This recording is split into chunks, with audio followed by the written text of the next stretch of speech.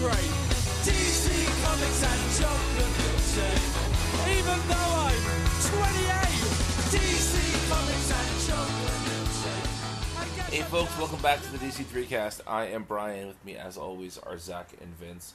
And we're going to talk about DC Comics, specifically the DC Comics that came out on July 11th, 2018. But first, we have a little bit of news. Starting this fall, some people say it's November, some say it's December, we're going to have a new creative team on Wonder Woman. Carrie Nord is the artist, right, boys? Mm-hmm. But the big story here is that G. Willow Wilson, co-creator of the current Miss Marvel, is coming over to DC to write the book. This had been rumored. Thank you, Vince. This has been rumored for quite some time over at Bleeding Cool, and I think it's brilliant for a couple of reasons. I think she's a great writer, and I think this is a good look for DC to have her as the writer of Wonder Woman, and especially following up on James Robinson's lackluster run, this seems like a really, really positive thing for DC. What do you boys think of this? I love it. She's one of my favorite writers, period. So I think DC getting her on anything is fantastic, and I think Wonder Woman is just the book for her. I can't wait. This is one of my most anticipated books now that's coming. If the Grant Morrison stuff is true about Green Lantern, I'm fucking over the moon now. I, to my shame, haven't read Miss Marvel. I want to. It's just like one of those books that has gotten so far along that it's not like impenetrable. It's just like, oh, I need to go back and start. But I think it's surprised by that because you're the most Marvel tuned in of the three of us. It seems. Well, but like I wasn't when that started, if that makes sense. Sure. Yeah. So like I just kind of. Well, honestly, like really, I think. So I love the character in all the iterations that I have read her in, and especially in like Secret Wars. You know, I love Secret Wars, and she featured like not super prominently, but she was in that a lot. I feel like, I feel like I remember seeing her a lot around that time, and I think that was when I really realized that she was like a character that was going to stick. Because, you know, when you know how Marvel tends to be, and I think part of me just expected her to be around for a little while and not take root. Yeah, not to be as successful as, like, you know, to now have, I think, like 50 issues under her run, which is pretty impressive. Half an Azrael. Yeah, which is, you know, unheard of these days. Of course, isn't that over like 3 volumes though? Yeah, it is over several volumes. It is, but in total, still not a true Azrael. But nah, you're right. True, but yeah, I think it's great, and it's nice to have G. Willow Wilson come back and do something. You know, the last time she was at DC, she was on the Grounded run. She did a few fill-in issues forgot about that. For Superman, and like, I remember them. They were fine. They kind of got, like... I remember them getting, like, critically kind of crapped on, which is, like, sad because that run was already a hot mess anyway. People demanded more JMS Superman playing basketball. I know, right? And honestly, that was my introduction to her, really, were those Grounded issues. And then she kind of went to Marvel and blew up. Yeah. It's a big get for DC. I mean, I know she's not exclusive. I think she said that she's still doing a lot at Marvel. Yeah. But still, she is definitely one of Marvel's most consistent and stable writers. It's a big get. And it's great for Wonder Woman, you know? Yeah. It's still somewhat amazing to me that in the Rebirth era, there have only been, 3 issues written by a woman for Wonder Woman? I think there were... Shea Fontana did 5 issues. It was I think. 5? Okay, I thought it was 3. So I want to say it was like 26 through 30. Yeah. Okay. Yep. You know, it's insane. They needed to, first of all, just in general, comics need better representation of both female writers and minority writers, and it's just, you know, it's a problem that only gets better when publishers start actually doing something about it, and not just playing lip service, but actually hiring people from different backgrounds to write their books, and it's important to represent diversity on and off the page. So I think it's a great move from that perspective. But I also think if you read Miss Marvel, there's just such an energy that Wilson brings to that book, and such a positivity that Wilson brings to that book, that I feel like is a really nice anecdote for what we've been getting in Wonder Woman in the Rebirth era. Oh yeah, like, and I mean, like, you just talk about the ability to create a completely, you know, whole cloth new. I guess not whole cloth because it was based on it. Miss Marvel is essentially like a legacy character, but you know, to make a new character that becomes so successful today in the big two is a huge thing. I mean, when's the last time DC has been able to do that? Yeah. I wonder what the last new DC character to get 50 issues is. Even across multiple titles. I would say maybe Batwoman. Yeah, I bet it's Batwoman. Has she got to 50 over the 2 books? I'm sure she she probably must has, yeah, because there were like there were at least like 20, probably almost 30 of the new 52 version, and then if you count the tech run. Oh, that's true. Count the tech run, yeah, okay. That's a good call. I mean, maybe there's been someone else that I can't remember. I mean, even the fact that New Superman got 24 issues, yeah, is pretty crazy. That is, yeah, you're right. Yeah, I'm excited to see. I hope she really comes in and shakes up like the whole Wonder Woman mythology. Puts a really unique spin on it. Because Rucka, you know, as good as Rucka's run was, it played it pretty safe. Yeah. I mean, I don't want to. I always do this. I always like go back to the Azarella run, but I want something even wackier than that. Mr. Wackier than that? I want inflatable Amazons. Oh, Zach, there's some websites you can go to. Abracadabra, 1, 2, 3, Zeus and Achilles. Come and see. All right, sure. Yeah. All right, so I'm sorry, Vince. Are you gonna say something else? No, go ahead. I was gonna say I wanted to talk to you guys about this. So last week, and this is not news. This is just, I guess this is Brian news. Last week, I began the process I've been planning for a long time of sort of weeding out my comics collection, getting rid of stuff that I'm not going to reread, and just sort of thinning out what I keep on hand. And so I have the stuff I'm going through right now is pretty much New 52 and current. I've already weeded out. So right before the New 52 started, I weeded out my collection to just sort of the essentials because I thought I was going to buy every New 52 comic and they were going to be great, and you know, poor young naive Brian. So I'm going through these books, and my criteria for keeping stuff is sort of threefold here. The first one is I'm keeping anything that I feel I will actively reread in singles, that I will dig out the long box and go and read again in the future. So that's one consideration. I'm also putting extra preference on books that I don't think will be easily found collected in the future. And I'm putting an extra special preference on stuff that has back matter that may not be collected in the issue, like in the volume itself. You know, stuff with backups, that sort of stuff. So this goes, I guess I really did my big like weed out in 2010. So I have some 2011 stuff in there, some just pre-Flashpoint stuff.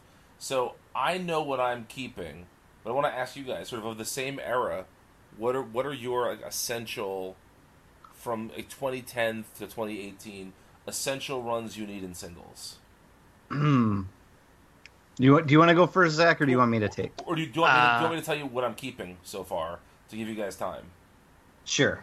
Okay, so I'm keeping the Black Mirror stuff, that whole run. Mm-hmm. I want that in singles.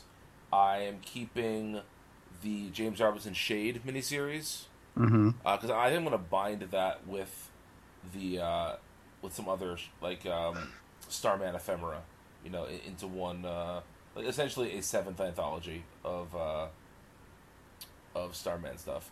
I'm keeping all of I, Vampire. I don't know if that will ever be reprinted because Fialkov left under less than great circumstances, and I don't know how. I didn't even look how hard those are to find, but I have all the issues, so I'll keep those. I'm keeping the Genevieve Valentine Catwoman run because again, I think that might be one that will fall out of print with relative ease in the future because it wasn't a very long run, and even though it was sort of celebrated, it wasn't.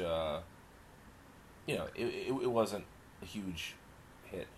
Dr. Fate, the Sonny Liu, Paul Levis Dr. Fate series, the Rob Williams Martian Manhunter series, pretty much the entirety of Snyder's Bat Run, pretty much up to issue 20 of all of the Lantern books of the New 52, essentially the whole Johns era. At 20, he and all the people who were sort of working with him all left those books. I'm keeping all those. The Lemire Superboy run. Yes. I'm trying to think back to what else I sort of put aside. That's sort of a pretty good indication. Like all the Morrison Bat stuff that I have from that era. Like I said, I sort of half the run I already had, put aside, but Batman Inc., the latter parts of Batman and Robin, that stuff. So what about you guys? What are some of the books that you would either keep yourselves or encourage me to go back and make sure I'm keeping? Okay, so I have just a few. I'm not going to say anything you've already said. Okay. But I do a similar thing where I keep like specific runs or whatever, and I get rid of everything else. And Azzarello and Chang's Wonder Woman would be in that for me. I have all of those, and I'm never getting rid of those probably. See, I want those in a collection. I don't know why. It just feels like. Anyway, go ahead. Yeah, and the Steph Brown Batgirl run from just before Flashpoint. I have that whole thing, and that's like very near and dear to my heart. Same with the Red Robin. Oh, I am keeping that whole run. Yes, I am. Yep. Yeah, basically, I have all the Bat books from Morrison's run on, and I think, and that includes like all the Bat Family books. So and they were all Tony Daniels, New 52, Delta Comics. Oh no, I mean like pre-Flash. Sorry, yeah, definitely not. I mean like the pre-Flashpoint, like all the Bat Family stuff for that, including Batman and Robin, Batgirl, the Batwoman stuff. All of that stuff is like, oh man, to me that's like the best Bat comics you'll ever get. Yeah. In all these different forms, And then the only other one I think I can mention off the top of my head is the best New 52 book that there ever was. Dial H. Dial H, baby. I actually put mine aside in case you were missing an issue. I was going to send you whatever you were missing. I got them all, and in some cases I have multiple issues. So you can junk those if you want to. You'd be a fool, but you can. Zach, what about you? Okay, so do you want me to say like things that I actually still have, or just things? Well, so like I'm actually in an I've been maybe not as like dedicated, but I kind of think last year I had a move and I did a similar thing, and I was kind of at a point where I was like not super high on comics, so I was maybe a little bit less attached to. I got rid of probably things that I may at other points not have gotten rid of, but things I still have. I'll try not to like mention too many things that you already mentioned, but I do still have complete runs of the Snyder Batman and Azzarello Chang Wonder Woman. and I will probably keep those. And let's see, and the Snyder Batman includes his detective. Let's see, I think I still have iVampire somewhere, and Dial H as well. I think I still have both of those. I actually bound the rest of John's Green Lantern run and then some of the associated other series, and then got rid of all of Red Lanterns. I think I didn't keep that, or some of those other side series. But other than that, I do still have all of the Morrison stuff from that era, including several covers of various Multiversity books. Like, I have one of my favorite covers from that time is, I think, the first issue, like Multiversity #1, had a Chris Burnham variant that had Captain Carrot on it, mimicking the Action Comics #1 cover. Oh yeah, I remember that. I have that. I'm very fond of that. But I don't know. I don't typically crack open singles to read very often. A lot of the stuff that I really, really like, I have since picked up in sales digitally. Mm-hmm. And when I'm, itching to read that, I'll just jump back in and read it on Comixology or something. Yeah.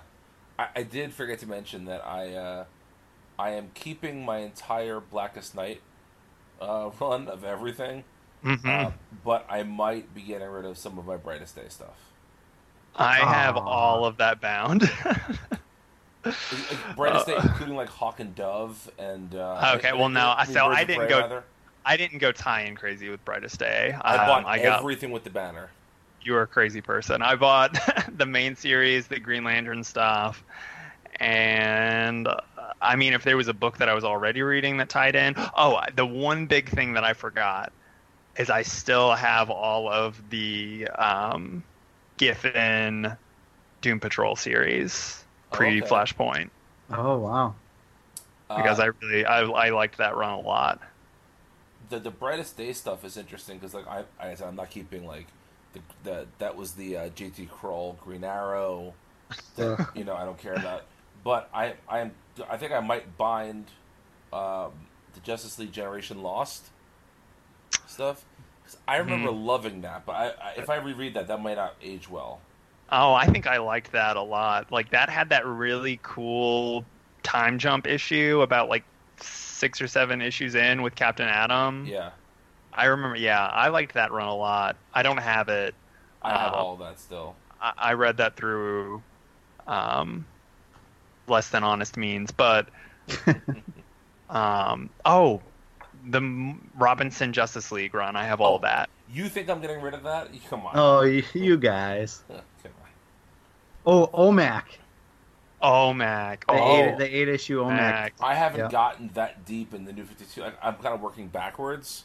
Oh. When I get to OMAC, I'll keep OMAC. Yeah. Yeah. OMAC, yes. OMActivate. Yeah, it was just a very interesting look back on there are some books I remembered so fondly, and I sat down and I read a few issues. And I'm like, oh god, this is not what I remembered. But then I picked up the first issue of the Lemire Superboy run, and I was like, all right, I have to put these down, or else I will be reading this all night long. So it was just really good. But yeah, that was fun. I think there's a conversation to be had at some point about sort of what we think we're going to be buying in the future in terms of digital versus print versus collections. I think as I get older, that conversation, that decision changes a lot. Yeah. I am almost all digital now. There are a few books that I still buy in print. Mostly Marvel ones that I just get because they have the codes anyway. Okay. And then some I'm buying Justice League in print right now and Saga. Just because I've gotten all of it in print so far.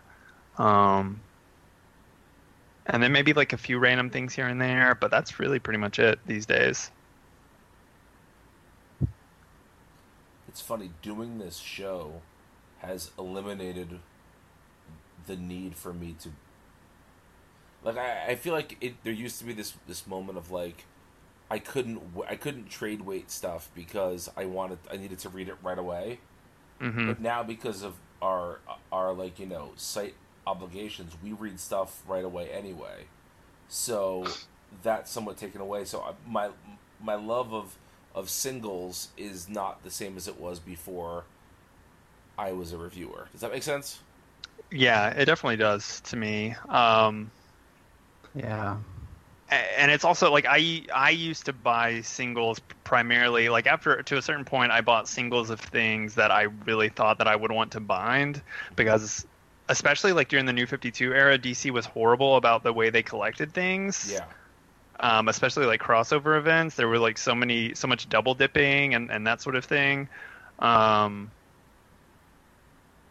now I think, especially like with digital is just so much more convenient, and I'm super OCD is not the right word because I don't have like a diagnosed condition about it, but I am really weird about, like, I worry about like paper degradation. Like that really bothers me. I had collections on my shelf that I started to notice like yellowing in. And it bothered me so much, and from that point on, I almost kind of like was pushed to digital because I came to the realization that these things that I pour time and money in are just going to fade away, and that will bother me. And so my fear is that all the money I've sunk into digital comics, that some company will go under at some point. Yeah. And all of that will be lost. Yeah, but I mean, like... It's owned by Amazon now. It's going to take a lot to get that. Yeah, it is. It's going to. Yeah, it's at least. Yeah, and now there's like, and I mean some things are nice, like Image and like some of the other like non Big Two companies offer DRM free downloads now, or have for a while, which is really nice. To have like some stability. It's really the Big Two stuff, but honestly, there are very few Big Two books that I revisit on even a yearly basis.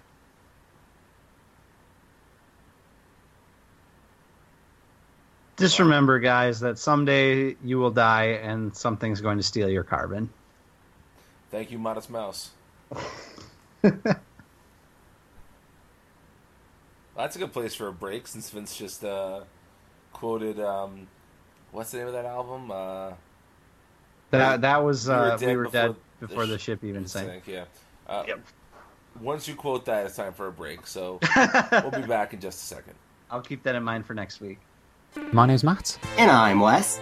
And together we host That's the Issue, the comic book podcast that gets to know you through the issues that you love. Every month we take a random, tangent-filled look through comic books and pop culture. And along the way we cover everything from Doink the Clown to Mr. Blobby. Don't ask about the Mr. Blobby. We don't ask about the Mr. Blobby. We do also talk about comic books as well. Like the weirdest comic books in your collection or your favorite comic book movies. So join us on the third Friday of every month on multiversitycomics.com or wherever podcasts are found. Blobby, blobby, blobby. I knew you'd do that well. That's why I put it at the end. And we are back, but before we dig into the books this week, we have a little update from the Midwest for you. So Vince lives in what's affectionately known as Walmart country. I'm kidding. We all probably live pretty close to a Walmart. But Vince went to his local Walmart and bought each of the four first issues of... there are four number ones, I should say, of the new Walmart DC exclusives. And he read the exclusive stories that are part of those. And so why don't you give us like a real quick rundown of what you thought of these books, Vince? And he's personally responsible for the death of comics. Comics are over now. Yep. Mm-hmm. And it's because of Vince. He killed the comic shop. I actually snuck in a spinner rack into my local Walmart, and that is the end now. That comic shops are dying all over the country because I put a spinner rack in Walmart. No, I was looking for one of those Impeach number 45 baby jumpers that they're selling, and I came across these comics, and I figured my money was probably better spent here. So I did buy each of these, and for anyone keeping score, at home, there was one. I bought them pretty early, I think, because they came out on July 1st. Mm-hmm. And it was maybe July 2nd or the 3rd, I can't remember, that I went in and bought these. And there was one of each series left. There may have only been one of each of these in the store to begin with. So I think they're in pretty short supply. But hang on one second. Yeah. Well, let's ask some follow-ups about this. I have a big follow-up Go question. ahead, Zach. Where were they? Because I've heard that they are pretty hard to locate in the stores. They're right by the cash registers, by where you would buy, like, you know how like Targets and Walmarts have Pokemon cards and football cards and fidget spinners and shit by the checkouts? Yeah, it's the parents who are at their last wit and need something to distract their kids during checkouts. They pick it up Exactly. right there. Yeah. Okay. These were right there. Okay, I wonder if maybe they're in different places, because that seems like a pretty logical place to put them. And I saw some people talking about them on Twitter, saying that they were in like the least, reasonable spot in the store. Okay. They didn't elaborate, but well, it's interesting because you know how they've been doing before they did this. These giants, they were doing like 3-packs of New 52 comics. Yeah. Mm-hmm. And those have always been by like the fidget spinner, by like the $5 toy crap, by the checkouts. And those have always been there, and so these just slipped right into that same... There's like a DC box that every Walmart got, and these slip into that box. And so in the grand scheme of things, you would think that these would go by the magazines or by the books and stuff. No, they're pretty much all at the checkout. I went to 2 Walmarts. My first Walmart didn't have any, so I went to a different one and found them. But the box, the DC Comics box, was in the exact same place in both Walmarts. So I'm guessing that's where you're going to find it at most Walmarts. Okay. My question was could there be more than one location for that DC box in each Walmart? I suppose there could be, but I'm thinking, like, as a rule, I'm thinking they're in the place that I'm talking about. Okay, I have not set foot in a Walmart in literally years. You're very fortunate. Yeah, I try my best not to. So I'm talking out my ass when I ask these questions. But and then when you say that there was one left of each one, were they all in the same box? Or they're all in the same was box. There a display for Superman, display for Batman?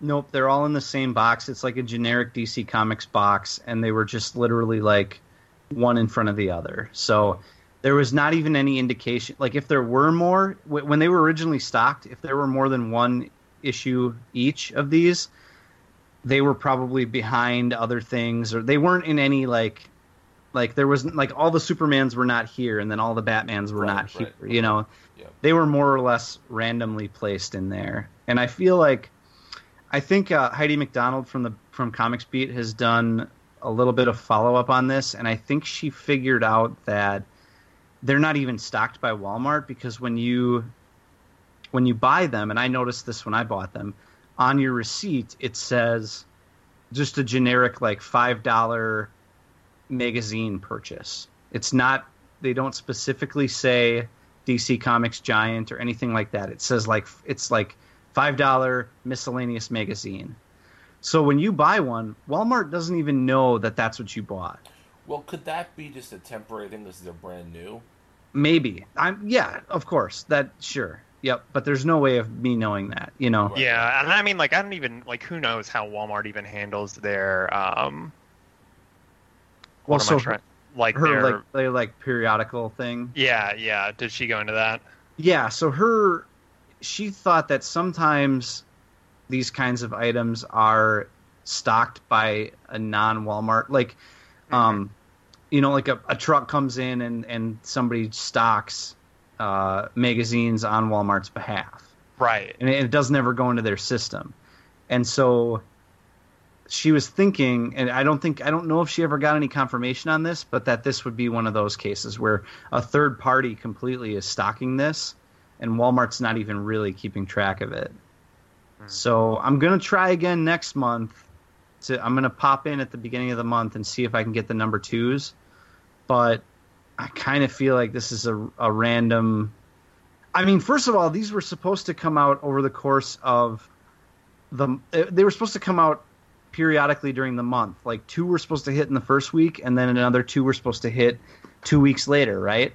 Well, they were all there on day 1. So they're already not following the schedule that they originally promised. So I guess I don't know what to think. I mean, it seems to me like this is just a deal that they made for publicity's sake, and they're really not too focused on whether people are satisfied or that they're stocking enough of these. You know what I mean? It feels like the story has come and gone, and now it doesn't matter anymore. Well, what happens? Okay, I don't disagree with that, but I'm wondering, and I think I had said this in the show. If not, I had thought it and wanted to say it in the show, that I wonder if they're using the summer as a soft launch, because all those big stories don't start until the 3rd issue. Yeah, that's true. And so I wonder if this is just, what they're doing for the summer, and then come September, it'll be a much bigger deal. But they wanted to get just sort of the product into stores to start, and, to begin the process of making a big deal of this. Sure. Yep. I still think this thing's gonna not go over. I think that these I expect the Bendis and Tom King issues to be selling for upwards of $50 on eBay the day that they come out, and then maybe even if that's the case, I will. I think they're big Walmart speculator. I think they're going to be big speculator items for sure. Mm-hmm. Because I think they're going to be hard to find. I think they're going to be grossly underprinted. Yep. And I got them, baby. So let's hear about these stories. Tell us about. All right. Just briefly about each of the 4 stories. Sure. Okay. So in the Teen Titans one, it's a Jurgens joint. You get extremely Jurgens if you buy this comic. It's Jurgens and Scott Eaton. And they're doing a very standard... All of these... as a rule, all of these comics with the original stories are very standard introductory type things. So this issue is literally the Teen Titans taking on... who's the villain? I should have taken notes. The Disruptor. And I don't know if that's is that a classic? The Interrupter? The Interrupter? Hey, aren't you that guy that always finishes your sentences? There we go. Okay. Something about killing myself. Yeah, so it's the Teen Titans taking on the Disruptor. And that's basically it. It's just them fighting in the street, and it ends in 8 pages. Very standard stuff. And it's more or less the arrangement of Teen Titans you would expect. It's let's see, it's Starfire, Raven, Beast Boy. It looks like Red Robin. This doesn't look like Damian to me. Maybe it is. I don't know. It's not drawn clearly. I'm pretty sure that's Red Robin. Yum. It does not look like Damian to me. And yeah, so anyway, that was Teen Titans. And then Batman, you'll never guess what happens in Batman. They show his parents being killed. They show his parents being shot, yes. So this is Tim Seeley this is Jimmy Palmiotti and Patrick Zircher. And basically, Batman's looking for a missing little girl who's been, it's probably been kidnapped, and then that gives them an excuse to show the origin, Bruce seeing things through the eyes of a young boy or whatever, when his parents were killed. And that's basically that issue. These are all very short, very standard. Superman is Jimmy Palmiotti and Tom Derenick, and he's basically rescuing people whose houses are being destroyed in Tornado Alley. And again, it's just him flying around doing Superman-like things. It's not breaking any new ground here. And then Justice League is Tim Seeley and Rick Leonardi, and it's very Wonder Woman focused. Actually, Wonder Woman is the only Justice League member we see, I think, and she's like fighting in the Middle East or some shit with Steve Trevor. And yeah, there's not much to them. They're perfectly fine, but they're very introductory. Anybody, whether you read comics or not, can pick this up and learn like the most basic traits about all the characters, probably see a little bit of their origin again, and there's really nothing earth-shattering. Certainly nothing that would affect like the greater DC as a whole at all. They really feel like stories you would find in an annual or like a anniversary issue, like Action 1000. Yeah, they're very much like Action 1000, where like the everything's made up and the points don't matter. But they're fine. I think they're pretty good quality. I think the artists that they picked are not like earth-shattering. Like, nobody's running out to buy Rick Leonardi art, but he does a really nice job with Wonder Woman story, So, and then the stories that they include, are various. Like the Justice League one includes the Flash from the New 52, the first issue. Justice League is the first issue of the New 52. Aquaman, same deal. I think those are all pretty solid stories. I mean, I feel like some of them are better than others, but they certainly have their fans, and they've kind of DC has decided that those stories are standing the test of time. The Aquaman movie is based on the New 52 right. Aquaman stuff, so they're picking and choosing what they feel really strongly about, and I think for the most part that works. One last thing I want to comment on. One last thing I want to comment on is the quality of the paper. It's not like the shiny paper that you get in like modern Big Two comics today.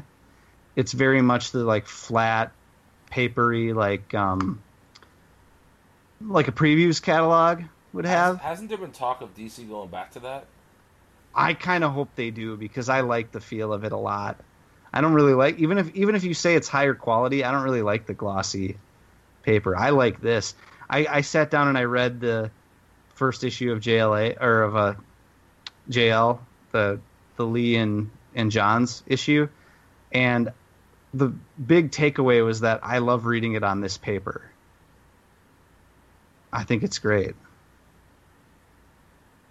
I might be crazy. Yeah. No, I agree. I heard that Catwoman has already moved over to that new paper. Oh, really? I saw a Bleeding Cool thing that it was the first book. I don't think I've actually flipped through one. Have you gotten yours yet from DCS, Vince? It's probably in my box here. I didn't open it up yet. Okay. Yeah. You want me to talk amongst yourselves, and I can check on it. Confirm or deny? Yeah. Yeah. Zach, are you going to try and grab any of these, or no? I don't know. Like when the Bendis and King ones come out, I might try to go look. I might do a test run with these next issues just to see if I can even find them. But I meant to do that with these first ones and then forgot, so who knows? What I think is going to be interesting is if there is only one per store, or 2 or 3 per store, and the speculator market does heat up, is it going to be one of those things people are waiting at Walmart when it opens to run in and grab it? I'm sure, because I mean, like, you think about it, if they only get like say 2 of each issue, I guarantee in most like decently sized cities there are at least like 2 people like us who are going to go look for those. Yeah. But I mean, Walmart also, like, Walmart also has stores in little like outpost towns, so you're probably better off grabbing one there than trying to get one at their, you probably are, yeah. To your nearest city or whatever. Right, yeah. So there are going to be people driving, to rural towns to go try and track those down. Okay, Catwoman is printed on the new old paper, okay. All right. And I like it a lot. Oh, I'm gonna. I don't know if you guys remember. remember the when Tomasi was still on Batman and Robin. There were the Apocalypse storyline where Damian died. Mm-hmm. Or no, he was already dead. Bruce was trying to resurrect him. And there was one of those like Omega one shots that like kicked off the story, and I think Andy Kubert was on art. It used that same style paper, or at least really? like a style similar to it, which was weird because that was, they were still using glossy paper back then exclusively. I think it had to do with like the price and the page count, and I think I reviewed that issue for the site actually, and one of the things is I talked about how much more flattering the like matte paper is for the colors. Mm-hmm. Yeah. It looks just like a lot richer. So yeah, I mean, I'm down for that. Absolutely. Well, thank you, Vince, for a little bit of detective work there. No problem. So, speaking of detective, yeah, I was gonna say, we have a couple of really interesting books to talk about, and then some stuff maybe we'll just kind of gloss over here.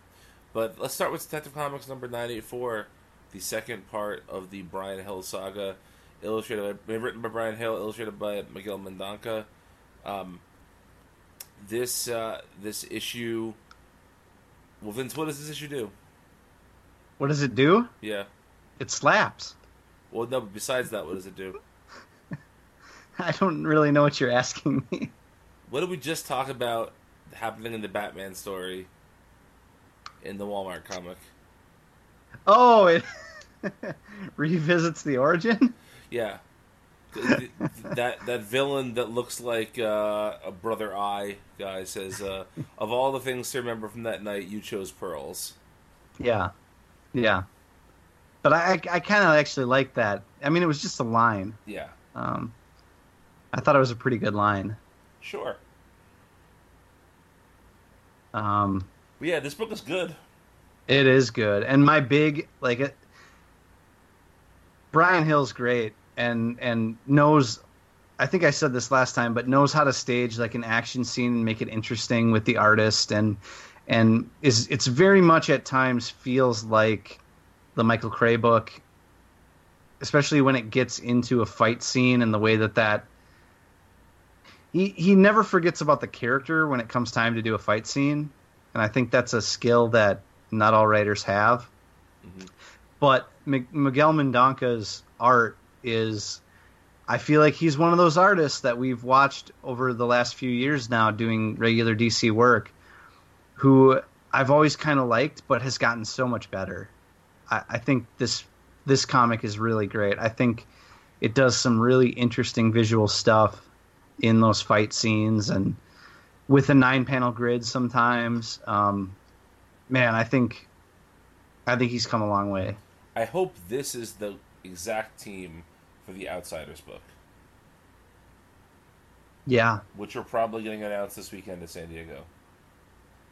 So. Probably, yeah.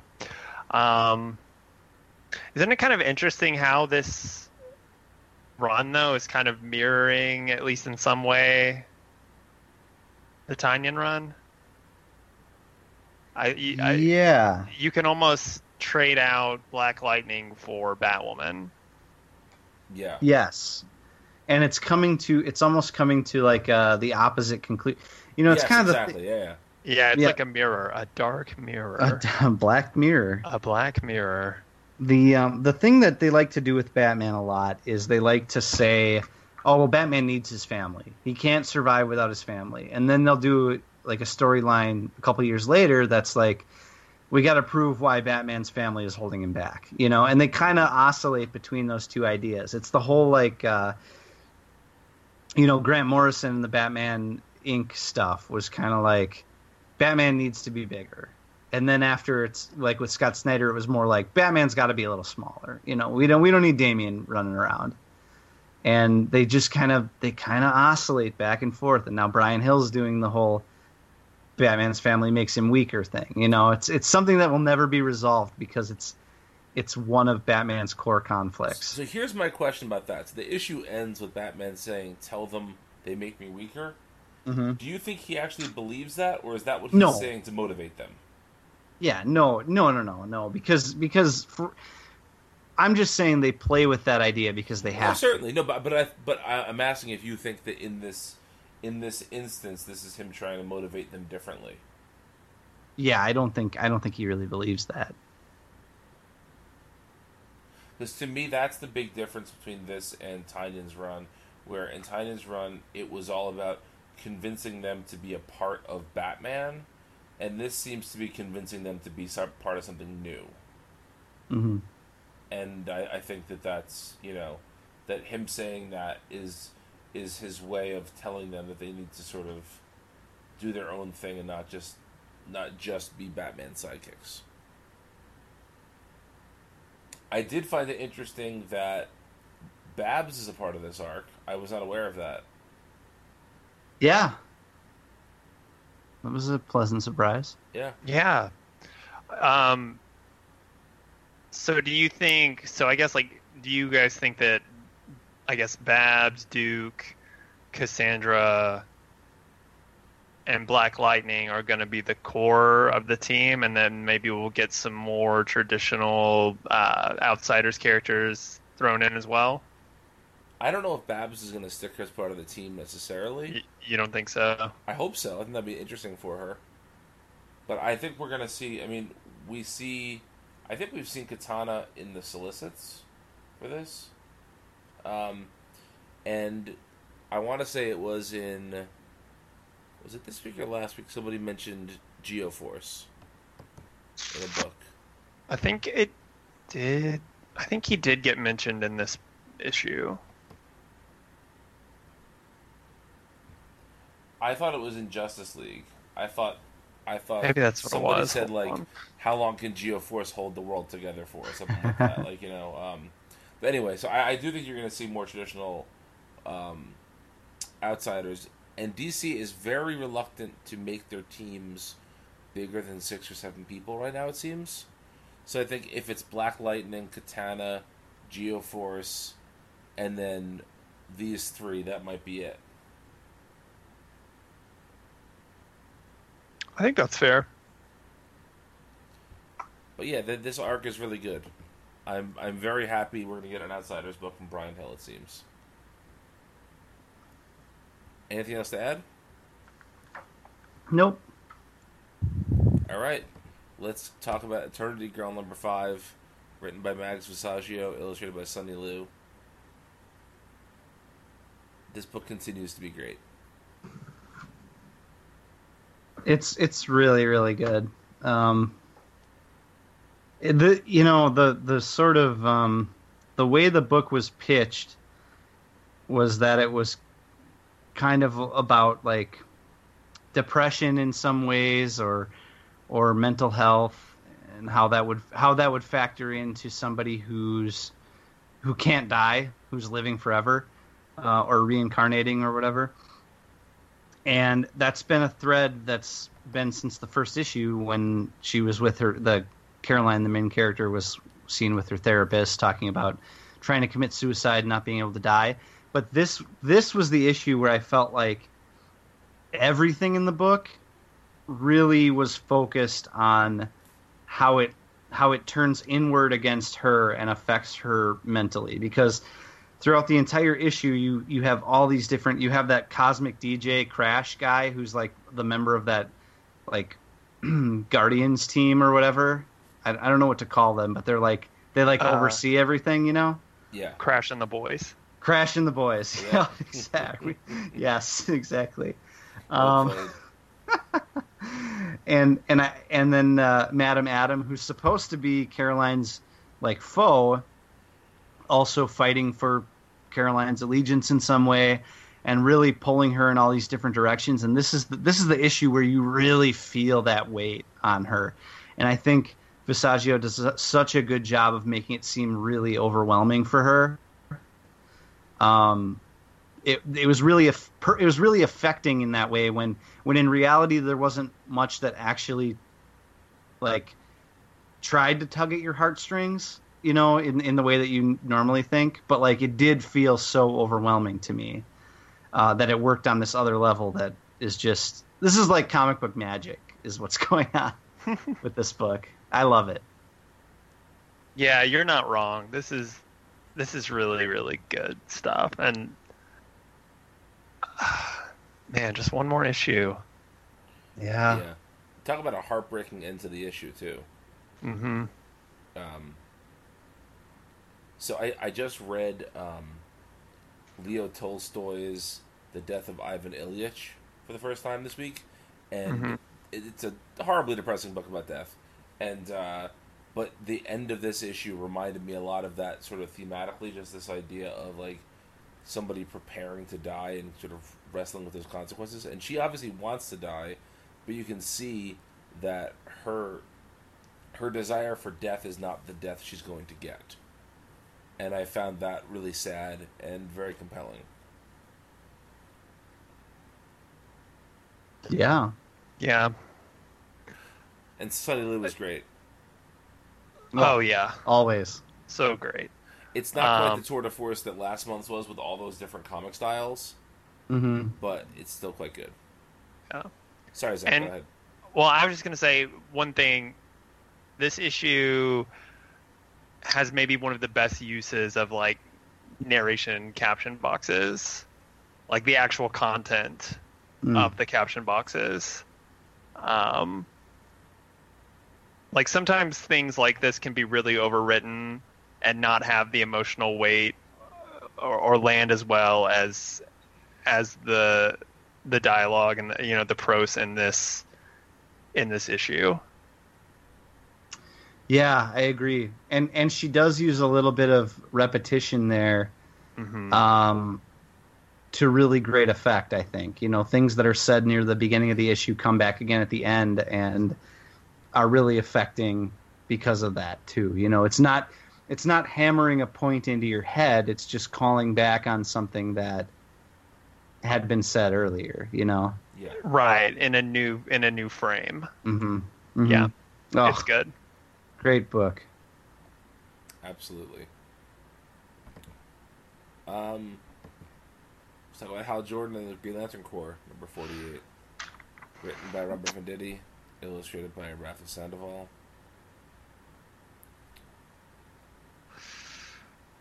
This arc is just a few issues too long. Yep. Zach, why don't you talk about this one first? Rafa Sandoval's still really good. Yeah. There's that one page where Hector Hammond is fucking with their brains. Yeah. That was super fun. That was fun. Yeah, he tried to cheer everybody up with a beach party. Yeah. It was like it was the Green Lantern's Hot Springs episode. If you're gonna talk about anime, how anime always has they always have a Hot Springs or beach episode. We got a little mini one here. Yeah, but Hal wasn't trying to like peek at Arisia, so giant sweat drop. Would that be a construct or would that be actual sweat? Oh, it would I be like a construct, that. Yeah. definitely. Oh, Yeah, I like that. I like that. I liked how Guy liked the beach party. He was like, I kind of like that one. Let's go back there. This was actually a pretty okay issue, I thought. You're right though, Zach, that this is. I feel like every Green Lantern. I feel like every Green Lantern arc is too long. I feel like that's a consistent criticism on our part. Yeah, and there are certain things that. Sorry, Vince, finish up. No, go. I was just gonna say, I think there's validity to those criticisms. That's all I was gonna say. What I think is like Venditti wanted to make it to 50.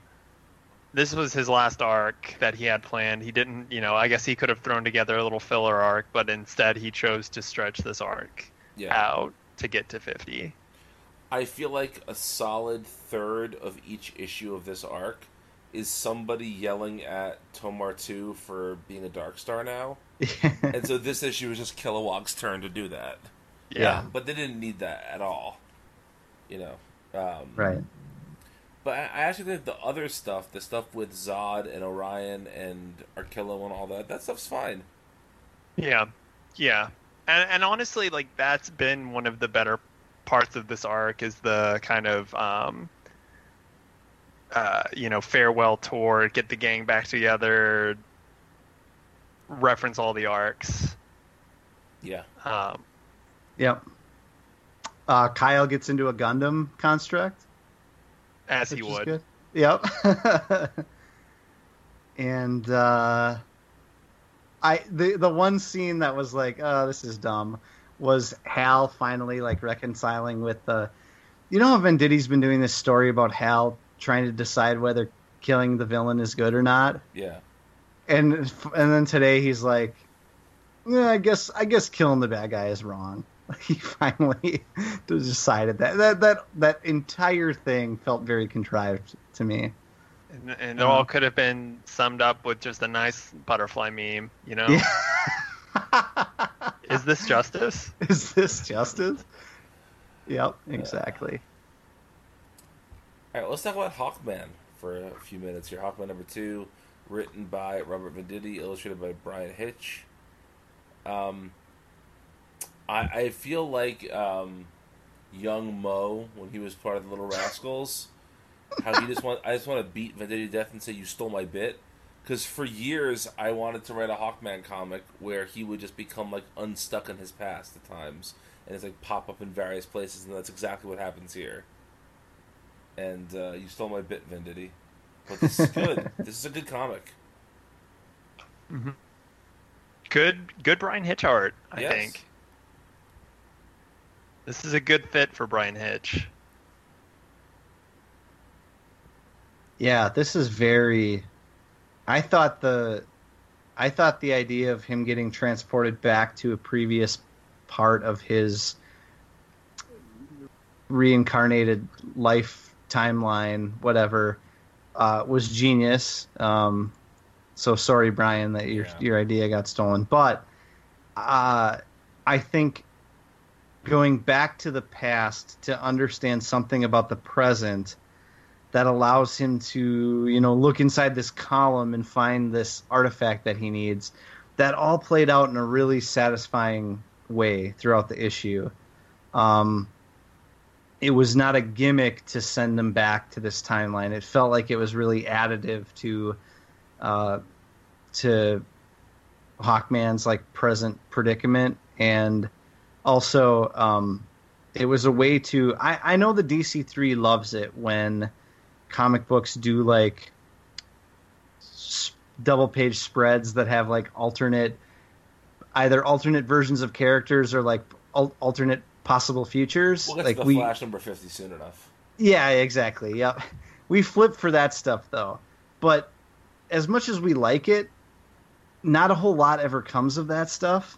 So, like sometimes for the future ones, usually those turn into storylines, but like so many times you see alternate versions of characters that you just don't spend a whole lot of time with then. And I like that Venditti says, as you brought up on a previous episode, that he has stories for all of these different Hawkmen. Mm-hmm. And I believe him, because already in Hawkman number 2, we get, 3/4 of an issue that we spend with Khufu and Cheara, And I feel like if he uses however long his run is on this character to do that every once in a while, to transport and spend a little time with a different Hawkman, that it'll feel like it's paying off on all these great little teases, I feel like he's already doing that. That's a great point. We've already talked many times about King's 100 issue Batman run, and I think we're going to touch a little bit on whether or not we think Williamson is going to make it there on Flash. But what if Venditti has a 100 issue Hawkman run in him?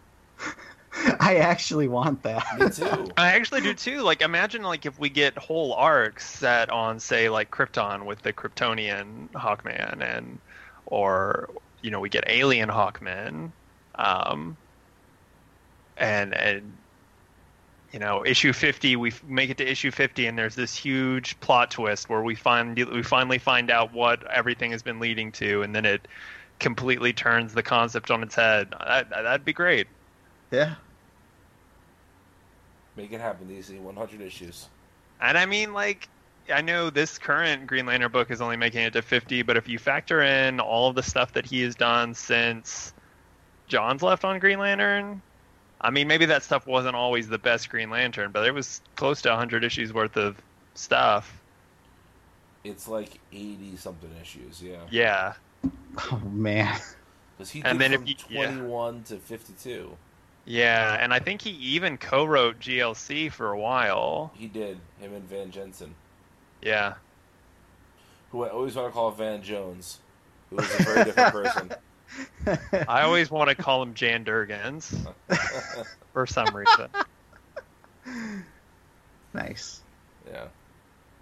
That brings us to what was that? I said Jan Vincent. That brings us to Michael Cray, number 9. Written by Brian Hill, illustrated by N. Stephen Harris. This issue we get more of the Constantine Diana stuff. Vince, I feel like you're the one who's been highest on this book thus far. Although I've enjoyed it quite a bit, and I know Zach has come around to appreciate it also. What do you think of this Constantine arc, and how is it working for you?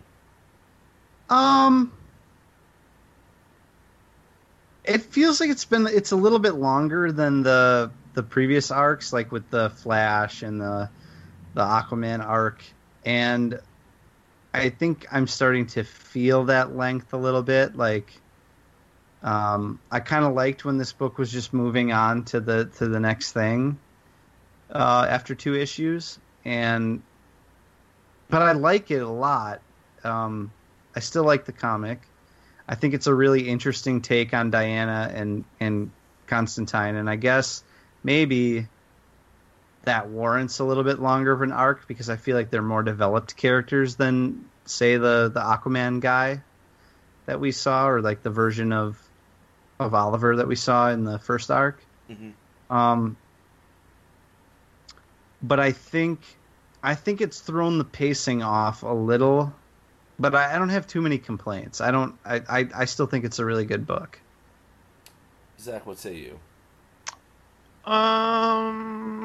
Yeah, I'm with Vince. I mean, I definitely like the book better now than I did when it was the, kind of the one-off Justice League stories.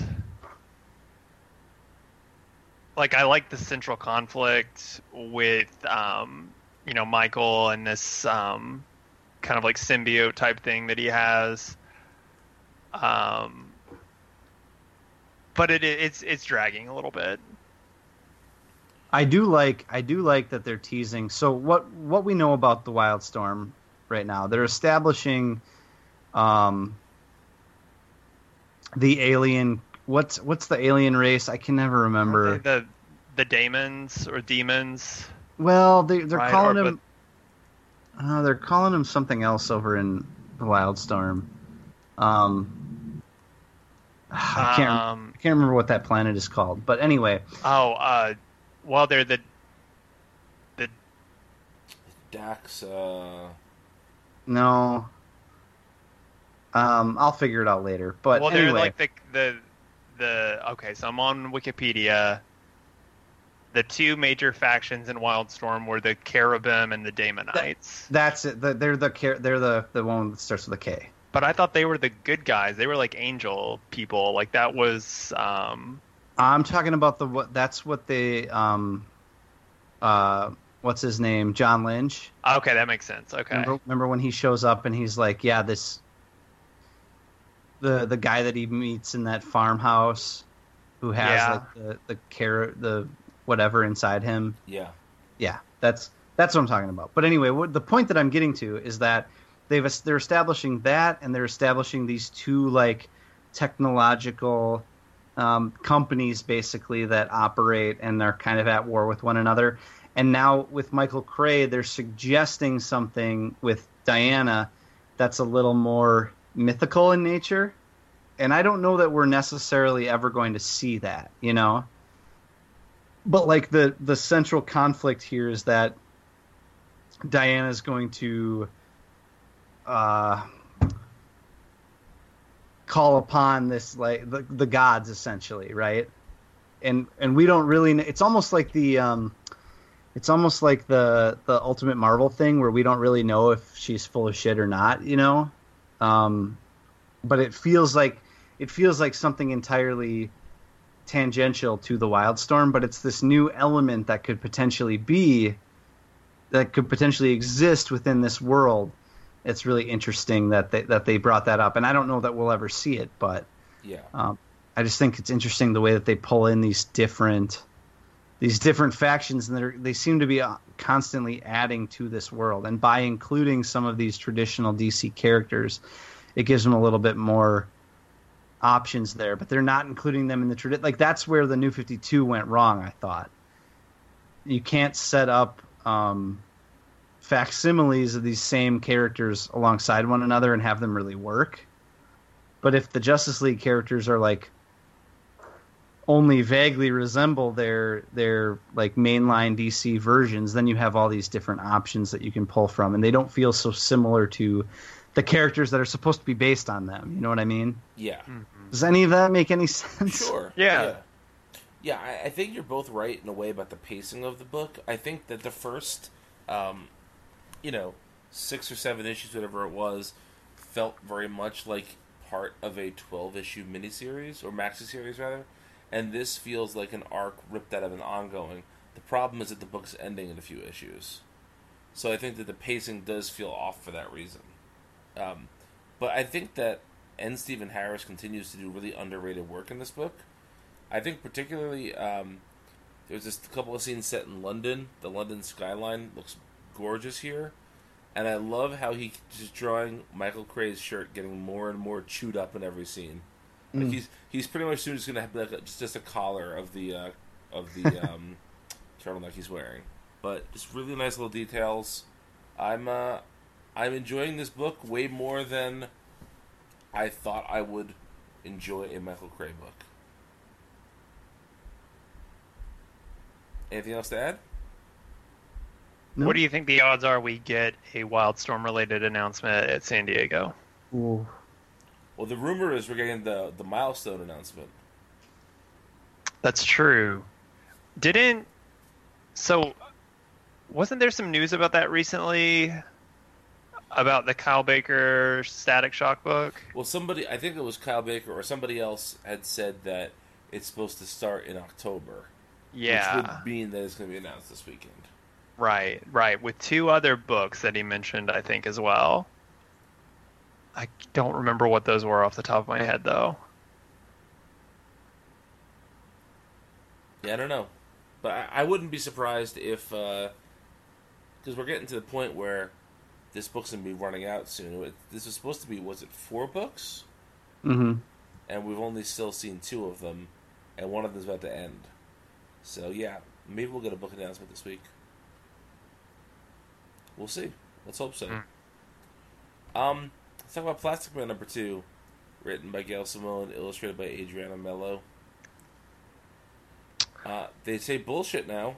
I didn't even catch that. I'm so desensitized. I used to be a good boy who was bothered by cursing. We're like the profane, even though like we're all profane on this show. I think we're the profanity watchdogs. Yeah, we really are. We always talk about it when we do. I mean, it is interesting. It's like I don't think we're. It's especially interesting because of how many DC comics we read, and so we notice the lack of it, and then when it's there, it's noteworthy. This is surprisingly charming, I feel like. Yeah, it's really good. I really loved that, like, Where's Waldo page. Yes. Had Dan DiDio in it. Dan DiDio, baby! Look at me, I'm in a comic. Look at me, I'm making deals on this phone. I'm a deals maker. I'm the king of the deal. I'm also sort of Brian Bendis in this picture. I have way bigger muscles than I have in real life. Yeah, that was a fun page. This book is just so wang, you guys. Yeah, it is very wang. I will say, I wish there wasn't so much backstory about the wang stuff. But that was a little bit overdone, but that's a minor complaint. I'm really enjoying this book. Yeah. I think I think Gail Simone does a remarkable job doing the whole like Plastic Man started out as a villain or started out as a bad guy and then became not like a comic book villain, but like a bad guy, like a thief or gangster. She handles that conflict really well. That's by no means a new idea in comics. In fact, it's one that's used all the time to try to make villains sympathetic. But I feel like this is such a strong version of that. You know, it's really got a lot of weight to it, and you believe it. And you know, anti-heroes are generally not my thing, but I think that Plastic Man's not even really an anti-hero, but like his origin, you know, that's not really my favorite thing. But with Plastic Man and written by Gail Simone, I think it works so well that it makes other versions of this story lesser, you know? Yeah. And I love the transformations near the end, that he becomes a dragon, he becomes Iron Man at one point, Optimus Prime. What else? I think it's just those. It was those three, right? It was like Optimus Prime, Iron Man, and I don't remember what the first one was off the top of my head now. I'm trying to... I'm looking. I'm going the wrong way. This is riveting. We're so good at this. Oh, it was a dragon. It was a dragon. Yeah, it was a dragon. Right. Yeah, that's right. Okay. Yeah, this is super fun.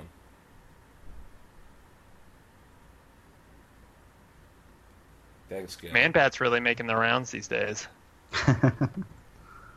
He's so hot right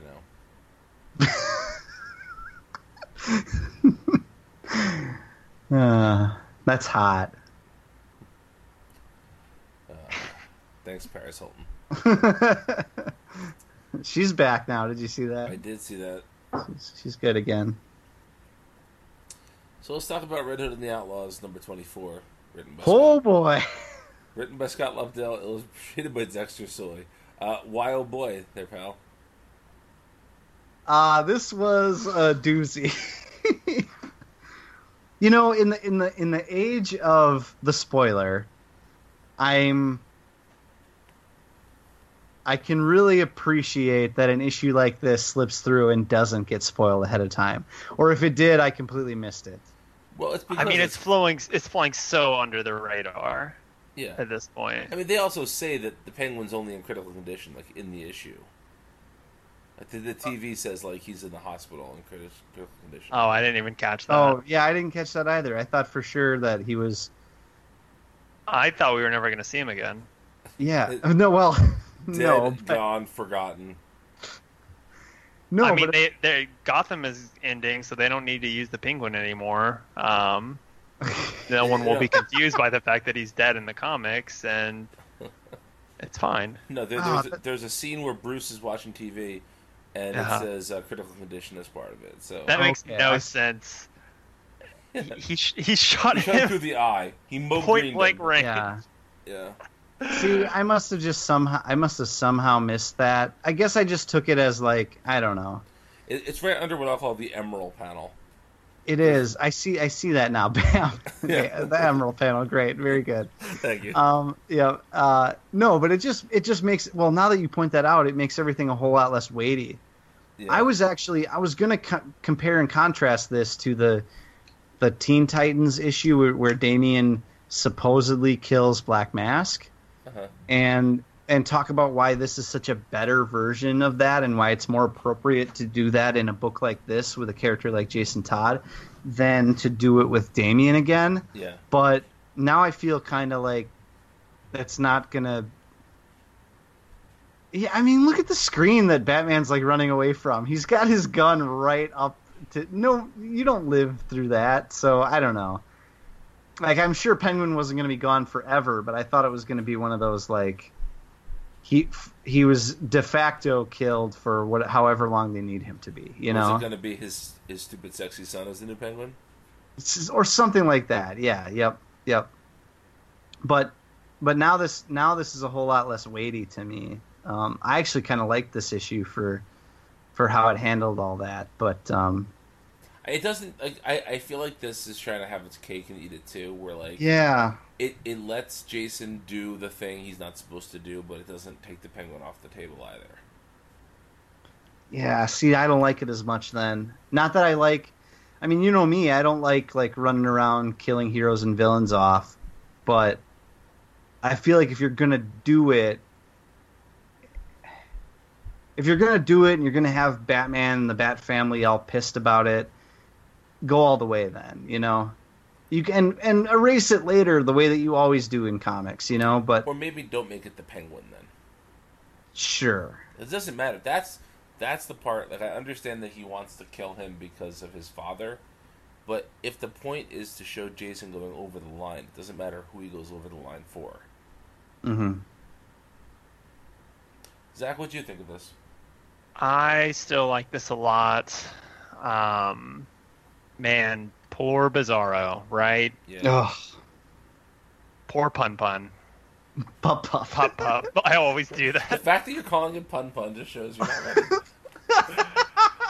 And we always Pup did. Pup I Pup had am Pup good Pup in friend. Man, like Lobdell. Where did I'm this just guy come from? continually amazed. What you're saying is How weird is it that? Lobdell, right? What'd you say? I said what you're saying is give Green Lantern to Scott Lobdell. No, I'm not saying that. But man, this is just It's good. Red Hood and the Outlaws could be in my top 5 favorite Rebirth books. Woo! Wow. All right, things we have to do this summer. Do our new top 10s. We do need to. Watch the Watchmen movie. Get Zach committed. All right, in that order. No, I'm kidding. This is a good I'm just so twisted. Yeah. You probably Cast like me it, then. as the dang Joker in the next Joker movie. You're the third Joker. It's me, Jared Leto, and Joaquin Phoenix. Yeah. Hmm? I heard though that there's secretly a fourth Joker. You know that's the twist, right? I'm spreading that rumor on Twitter. Yes, you are. Yes, I get- What didn't I'm pretty sure it was you who tweeted that imaginary meeting between Johns and DiDio where Johns just like holds up the fourth finger and Yeah. DiDio's head explodes. Yeah, his cigar falls out of his mouth. You don't mean. That's right. Fourth Joker.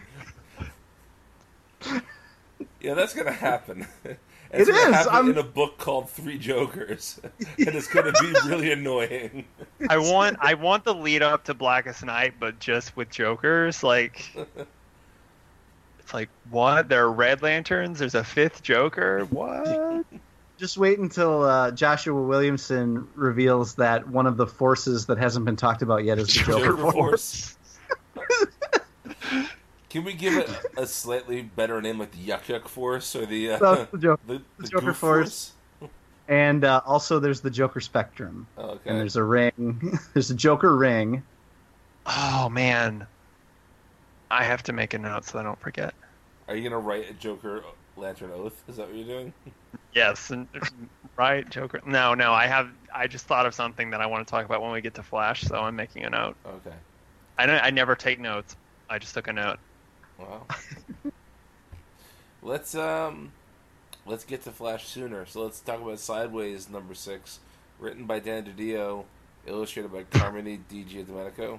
Things really went sideways in this issue. Am I right? Well, we got a nut face right on the cover, so there's that.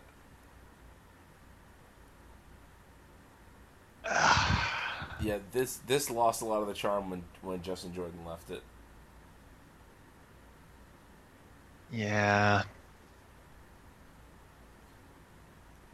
I mean, at least Morrison in the annual Yeah. Yeah. and Carmine doing great work here. Yes. Yeah. Can I say the thing about this issue that I kind of liked? Sure. Yeah. I I actually really found... You said the charm was missing. I thought there was one segment that was really charming. Can I guess which segment it was? Yes. Was it with that guy that lost his arm? The Fuggernaut?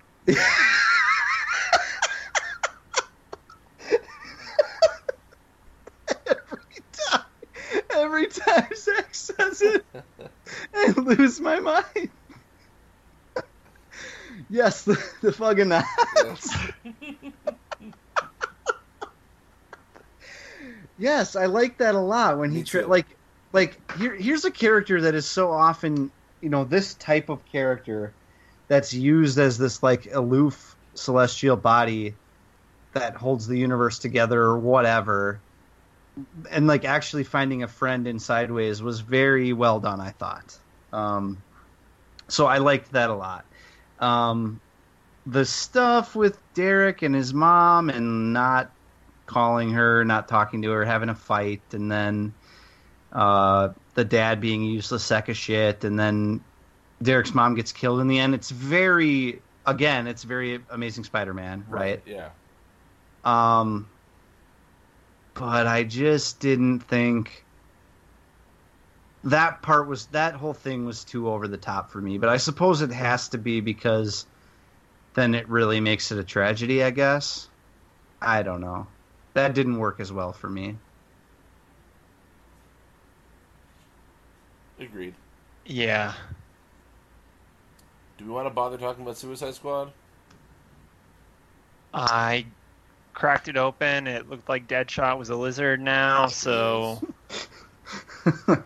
Only for like 2 pages, though. Yeah. Oh. I want to say one thing about Suicide Squad. And I'm really trying not to be like mean to this book or like overly harsh, but just across the board, the three of us know that Rob Williams is better than this book. Yes. We like Rob Williams as a writer. We want him to write a book that we like. But just looking at the first page here, where Deadshot says, question, this is like narration. Question, what does a superhero do? Etc., etc. They save people. Well, I'm the opposite of that. I hurt people. Like, come on. Williams is a better writer than that, and it's obvious, right? We should be expecting, like, this entire book for 44 issues has been this kind of shit. And I know that he's got more juice than that. And I hope whatever comes next is more Martian Manhunter than this, because... I believe he said he's off the book as a 50. Yeah, because we're going to get Azarella, right? Yep. Oh, boy. Well, let's get to something that I want to talk a lot about, and that's Superman #1. Written by Brian Michael Bendis, illustrated by Ivan Reyes. Guys, I am all in on Bendis Superman. Yeah, this I feel like, I mean, as good as Man of Steel was, this one issue alone was better than all of Man of Steel, I think. That shit with him leaving the conversation with Martian Manhunter to save people was so my jam. Oh my goodness. I love that so much. It was a perfect Superman moment. Yeah, the bit with the Dominator invasion at the beginning, like... Mm-hmm. That was really cool. Even that very first page with the blocky narration that kind of introduce. It's not narration. It's introducing. It's a recap. Yeah. It's a recap. Yeah. But it's like within the art. It felt like so old school, but like in the best way, I thought. Yeah. Is Lois wearing a Wonder Twin shirt? Let me see. What page is this? On the right after the that is a thing with their like. I believe that is a Jaina shirt. Yeah. Yeah. Yeah. This is really good. I feel like the Bermuda Triangle being the location of the new Fortress of Solitude is an idea that's so dumb it could only be in comics, but it's also great. So good. Oh. Yeah, man, Bendis just has such a great grasp on a lot of these characters' voices, too. I mean, his Clark is great. His Martian Manhunter, I thought, was really good. Yes. You know, I don't feel like it's necessarily the typical take on Martian Manhunter, but he's kind of servicing more like a plot device here. But I thought the dialogue worked really, really well, and then even just like the conversations between the League members, I thought were really good. Vince, what say you? Yeah, all of that, and I think Martian Manhunter having this sort of like almost devil on Superman's shoulder role. Not devil, but you know. Well, I don't know. It's tough to gauge what his intentions are, especially when you compare his role in this to what we see in Titans later with Miss Martian, which we'll get to. Yeah. But I think DC is positioning the Martians in a really interesting way if these books are really connected in that way, you know? Yeah. I think it's going to be interesting if they start to pit the Martians against the superheroes of the human race, or I mean, I know he's Kryptonian, but like essentially has become a citizen of the world. If they're going to pit like this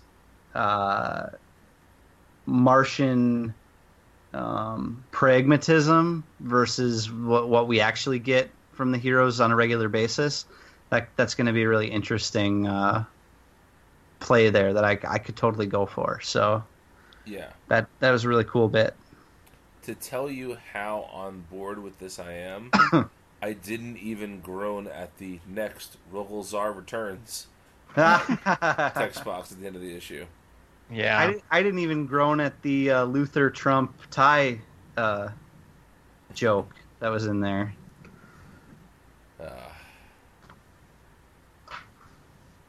This is good stuff, guys. yeah.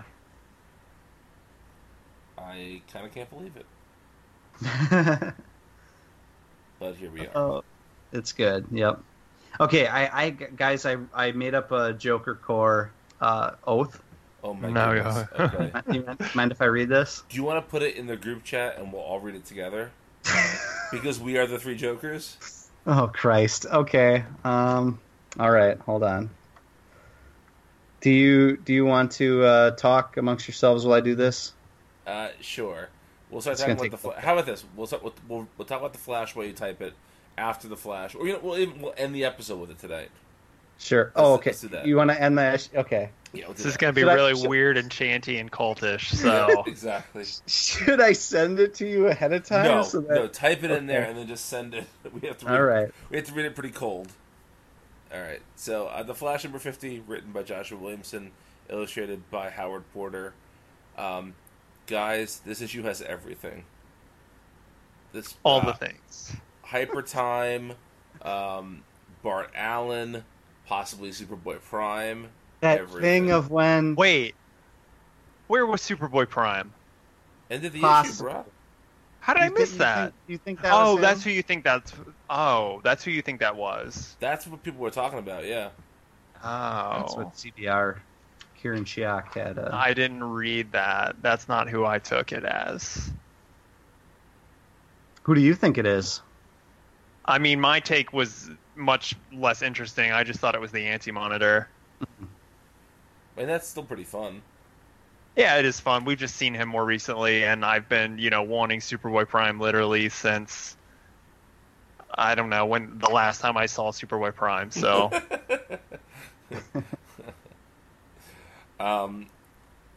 Guys, this issue was really good. Yeah. It was really good.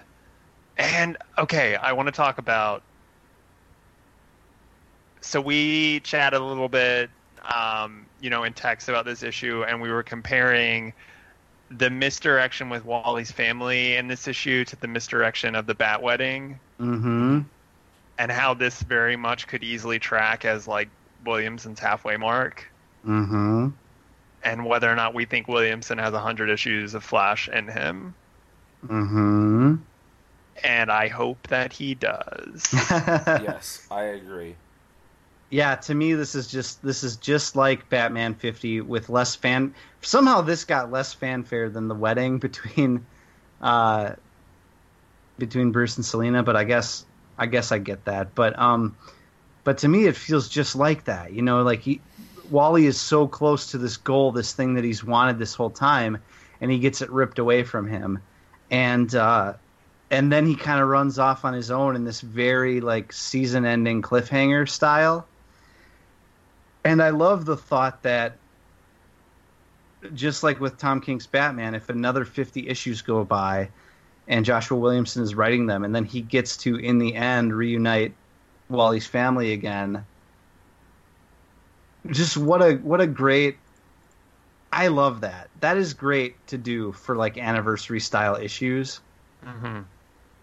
And now I'm getting my hopes up because it takes a lot, I feel, to get a creator to 100 issues on a book, you know? Oh, yeah.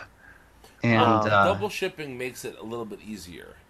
Yeah. It does, but it takes less time. It's less of a time commitment in terms of years of your life devoted to something. And even with double shipping, how many creators make it to 50 issues? You know what I mean? Right. Like, But here's what I think is so brilliant about the way Williamson's been building this. So we are 50 issues in. We have a lot with Barry and Wally and Wallace. In issue, I think it was 6, they teased Jay Garrick. And because of Doomsday Clock being so delayed, they pushed that back and we never got Jay Garrick. The book doesn't suffer for it. This issue teases Max Mercury again a little bit in one of the visions in the Hypertime. And we've been teasing with Wally's family and all this, but it doesn't feel like Williamson has used any of the big bullets yet. Mm-mm. It's yeah. all still building. It's incredible. I mean, so if you think about it, Rebirth launched, and I want to say like this book is still the heart of Rebirth. I think more so than Tom King's Batman could ever be. And I think, right now I just want to really quick. We've got King on Batman, Williamson on Flash, Venditti on Green Lantern, but that's ending. Rob Williams on Suicide Squad, but that's ending supposedly. Yeah, might not make it to 50. Those are the only ones who have made it all the way, right? Since Rebirth started? Lobdell. Yeah, but that's not double. I'm talking about like getting to 50, like books that are probably going to make it to 50. I don't know what Red Hood has been single shipping for a while now. The whole time. Has it been? Yeah, you're right. Okay. But anyway, like Rebirth started with Wally coming back, and now we're at the theoretical halfway point of Flash, and Bart comes back, and it's almost kind of like we have this whole new, fresh playground to start from again. And you think about all of the plot threads that he has dangling from other arcs. Godspeed is somewhere out there. We have this mysterious crisis-related character. Hypertime is a thing again, although they may not be able to access it anymore. I don't know. But it is out there. I mean, it's been a thing, but now it's a huge thing. We've got this future Captain Cold in the present now. It really does feel like a season finale. Mm-hmm. It reminds me of when it's very Jeff Johnsian in when he would sometimes when he would wind down Green Lantern stories, he would tease a bunch of stuff for the next set of Green Lantern stories. Mm-hmm. And it feels very much like that to me. Yeah. Yeah, absolutely. And Howard Porter. Oh, forget about it. He's so good. He should do all Flash events. Forever. Yeah. Isn't it crazy how involved he has been It's kind of weird how DC, even though like they put new writers on characters, they keep coming back to certain artists on characters. Van Sciver always comes back to Green Lantern. Howard Porter and Scott Collins both worked with Johns on Flash, and have been, reused throughout the years. But they all still, not counting Van Sciver, they all still like bring interesting and unique things to the characters. Yeah. It doesn't feel tired. Yeah, I'm never bummed out to see Porter on a Flash book. I know, they finally got him out of the JLA 3000 ghetto. Oh, thank goodness.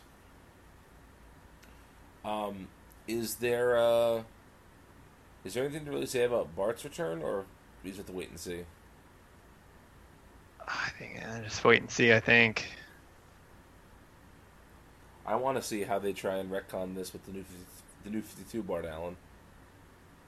Yeah, I want to know. Wasn't his name not Bart Allen? Wasn't that a pseudonym? Yeah, I think so. He had like a weird future name. Yeah, Boruto Allen or something like that. You would love it then. Oh, Manga Club. I wonder what Bart this is, because so this is Impulse. He looks significantly younger than Bart at the end of Flashpoint when he got lost in the Speed Force. Right. I wonder if this is like a Hyper Time Bart. The Bart. The. It's a joke for you, Vince, right there. We'll see if he asks Godspeed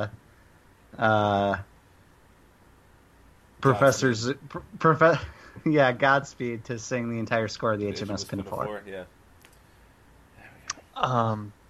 Oh, the one other thing I made a note about, I don't want to forget. So we have all these new forces now.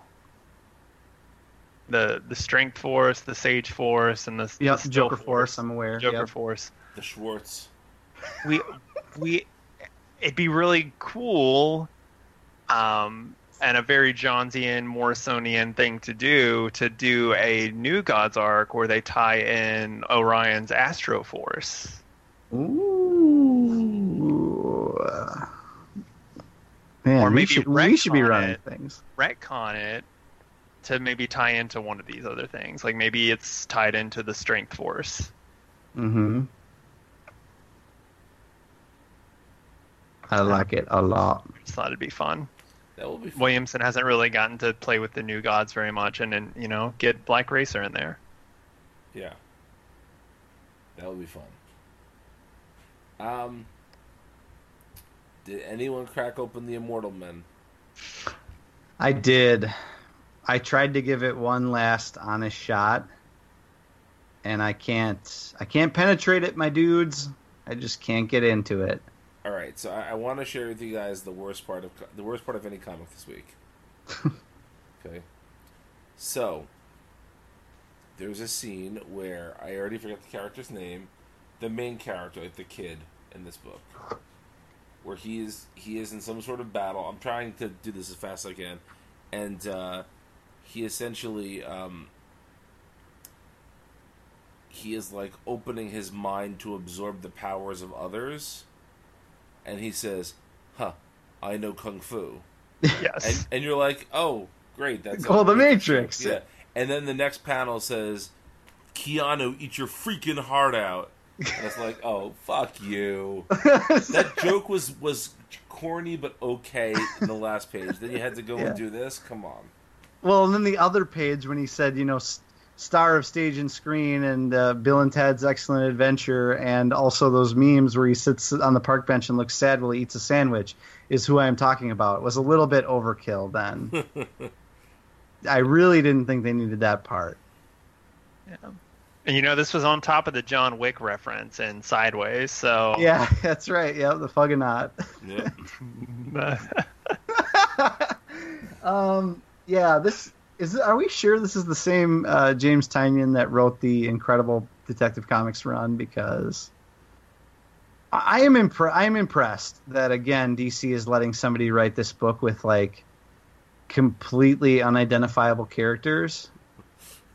But I can't really dig into any of them. No, because they have completely unidentifiable motivations as well. Yeah. Well, I mean, the timber character, that's deep in my heart because of the Wisconsin, the because Wisconsin of yeah, that's what I was gonna say. Because of the what? The Kesha song. Yeah, the Kesha song, exactly. Yep. Way to Sorry, Kesha and Pitbull. Mr. Worldwide. Yep. Memorial Day hero. The best Memorial Day tweet that will ever be tweeted. No one will ever be able to top it.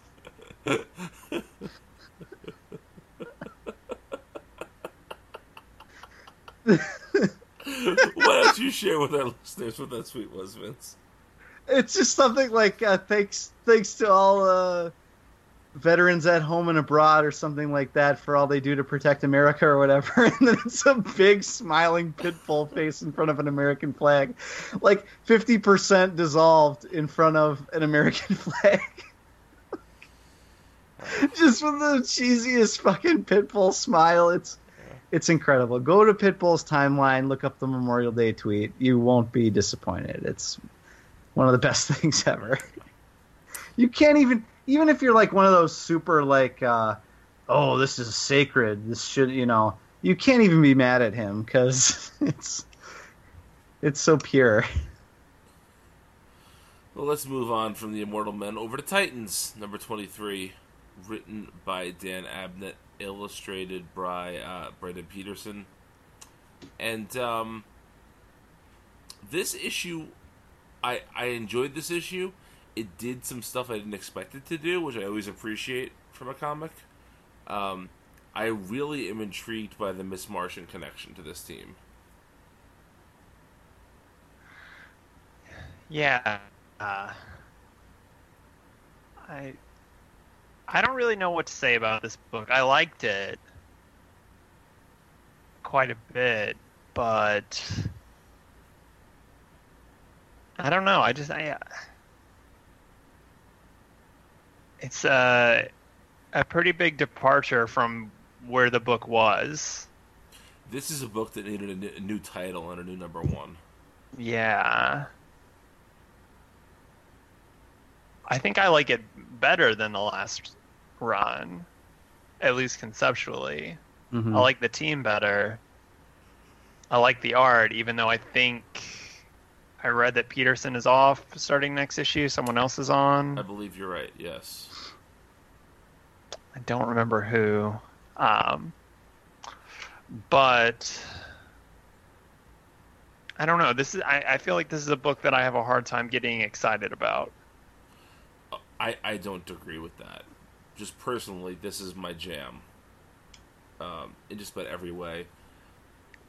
What I like about it is that first of all, I like that the team has a reason for existing that isn't just like because we're all friends, which was the last team's reason for existing. Even though I love those characters, I feel like it's nice for the team to have a mandate, have something to do, and I like this grouping of characters quite a bit.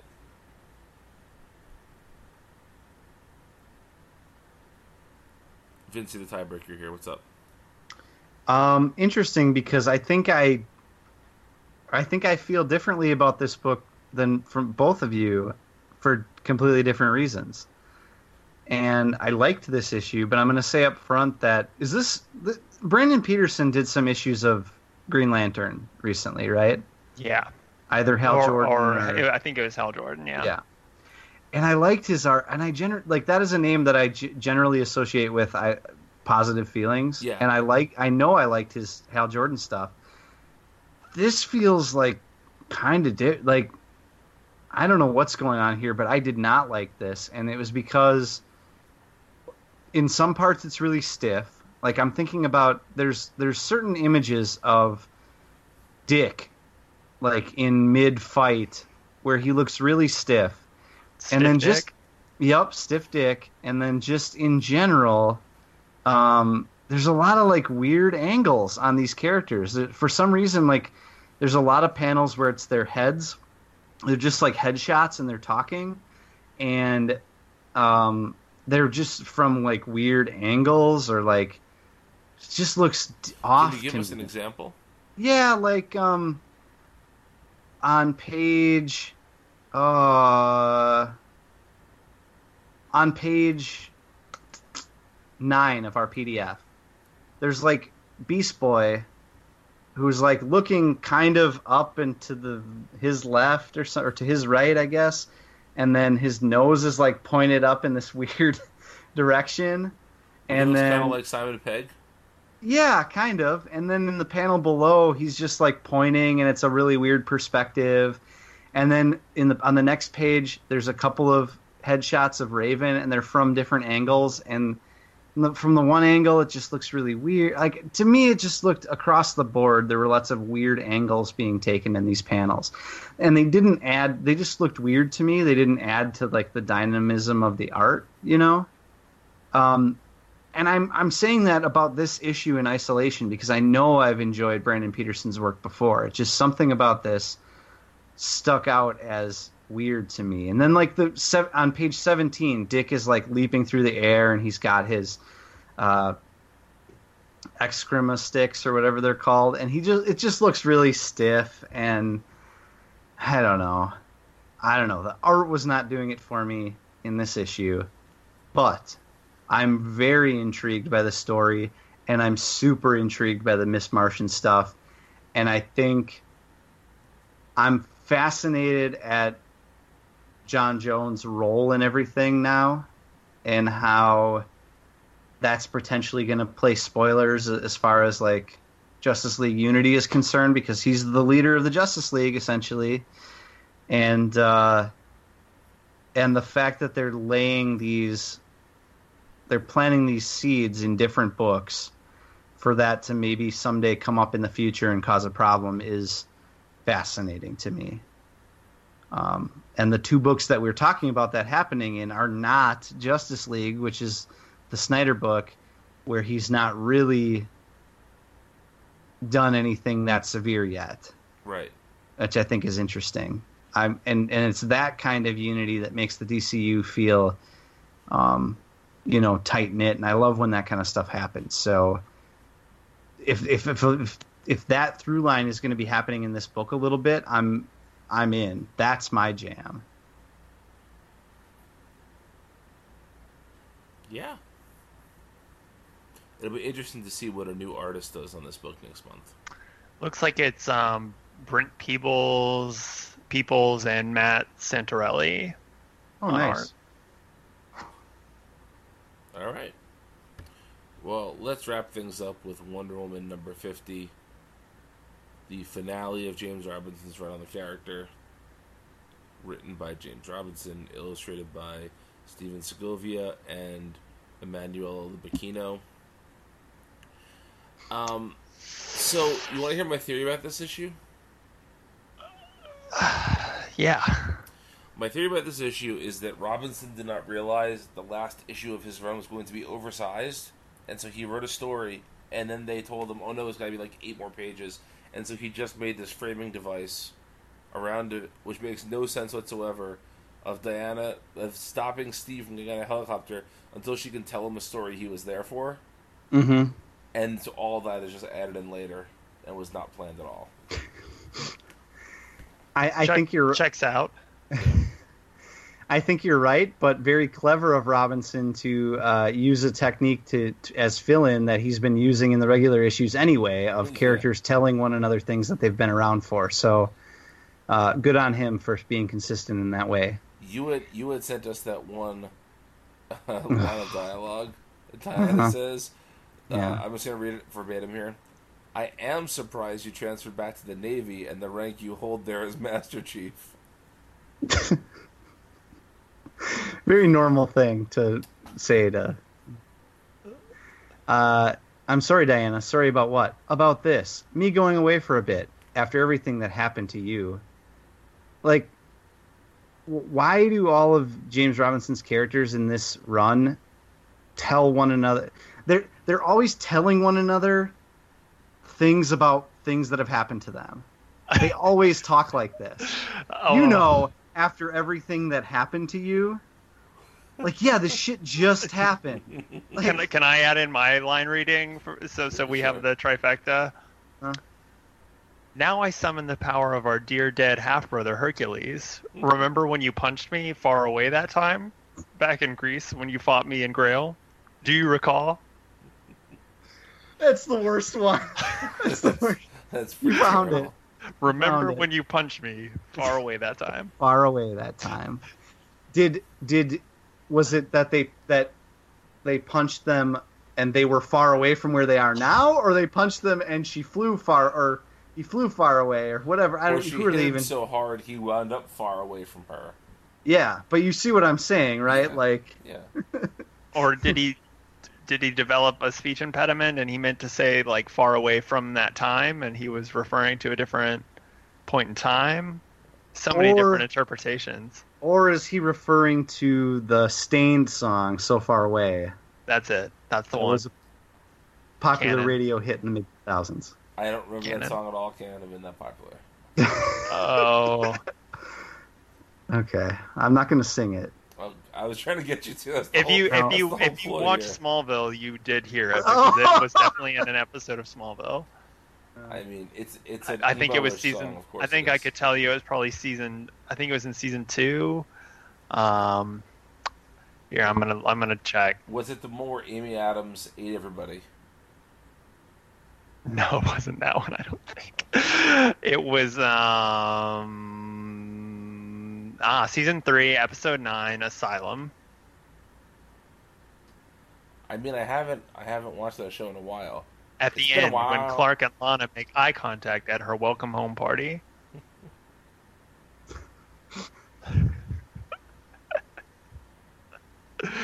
Air date, January 14th, 2004. I was already done watching it at that point. No, you weren't. Yes, I was. I think that you're so sure of what I was doing a decade before I met you. You haven't watched all of Smallville? I watched the first 2 seasons and then season 10. What? Yeah. Oh, Brian. Well, it's too late now. You can't go back because you can only watch that show as a, 15-year-old. I was like 20. I was watching that show. So. Okay. I'm definitely I'm skewing my own. That's a show. That's a show that I have tried to go back and watch and just can't do it. I thought about doing that for the summer TV binge this year, but I watched the pilot and I was like, nah, I'm good. You would hate yourself. Yeah. I'm already hating myself enough with Adventures of Superman, so. Yeah. So Wonder Woman, huh? Yeah. Can you Yep. believe that Robinson's run was almost as long as Rucka's? Nah.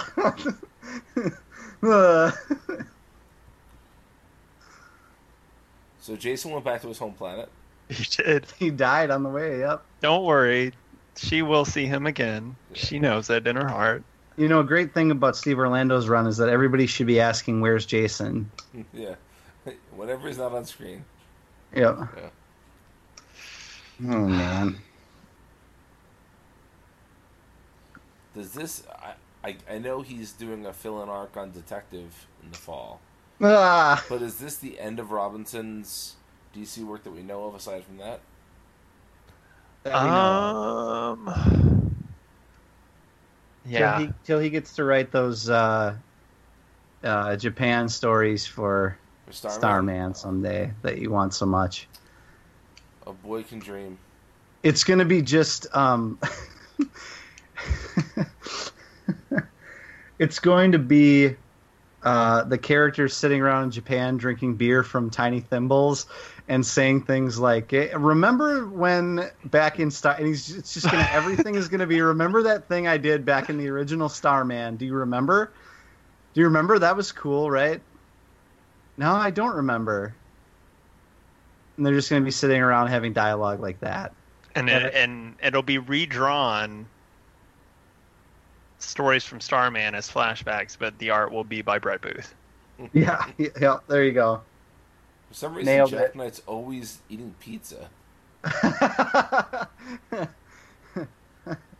They're at what's clearly a sushi bar in Japan, and yet they're noshing on big rubbery slices of pizza. Well, you know what kind of roll they get there, right? Oh, Pizza fish. pizza roll! Pizza fish roll. Because Pizza Fish is the name of that stupid place. Damn, you just legitimized this whole thing. Yeah. Yep. All right, Robinson, get on it. All right.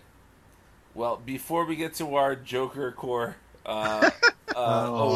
let's say goodbye. Thank you guys for listening. We appreciate it as always. We really do have to watch Watchmen. We really do have to do a top 10. We're getting there, we promise. And If you stop mentioning it, it'll go away. No, I legitimately want to watch Watchmen with you guys. Because I think it's going to be our best episode ever. None of us are funny though, so.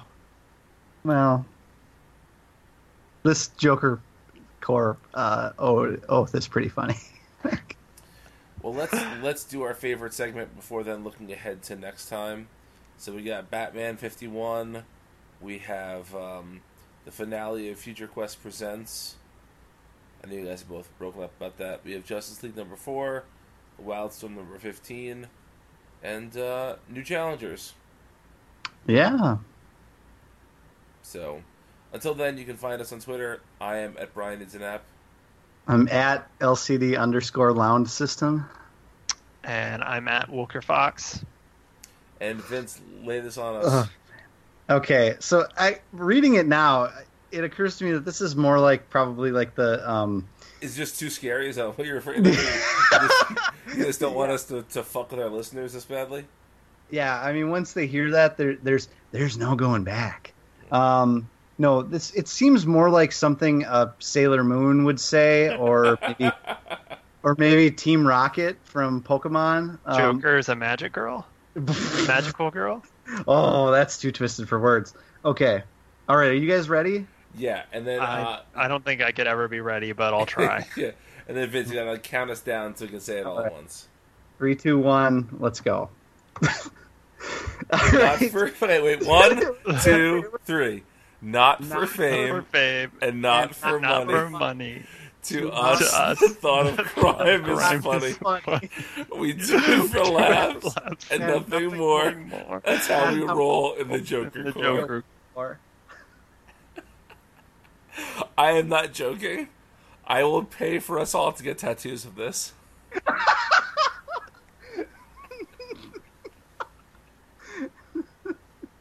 Well, after going to the Eau Claire Festival last week, it wouldn't be in the top 10 worst tattoos that I saw over the weekend. So, I like how you worked in the Scott Aukerman tweet. I had to. Once I had that, I knew I had to finish it up. I had to. Good night, everybody. Remember, this content is free, and that's wonderful.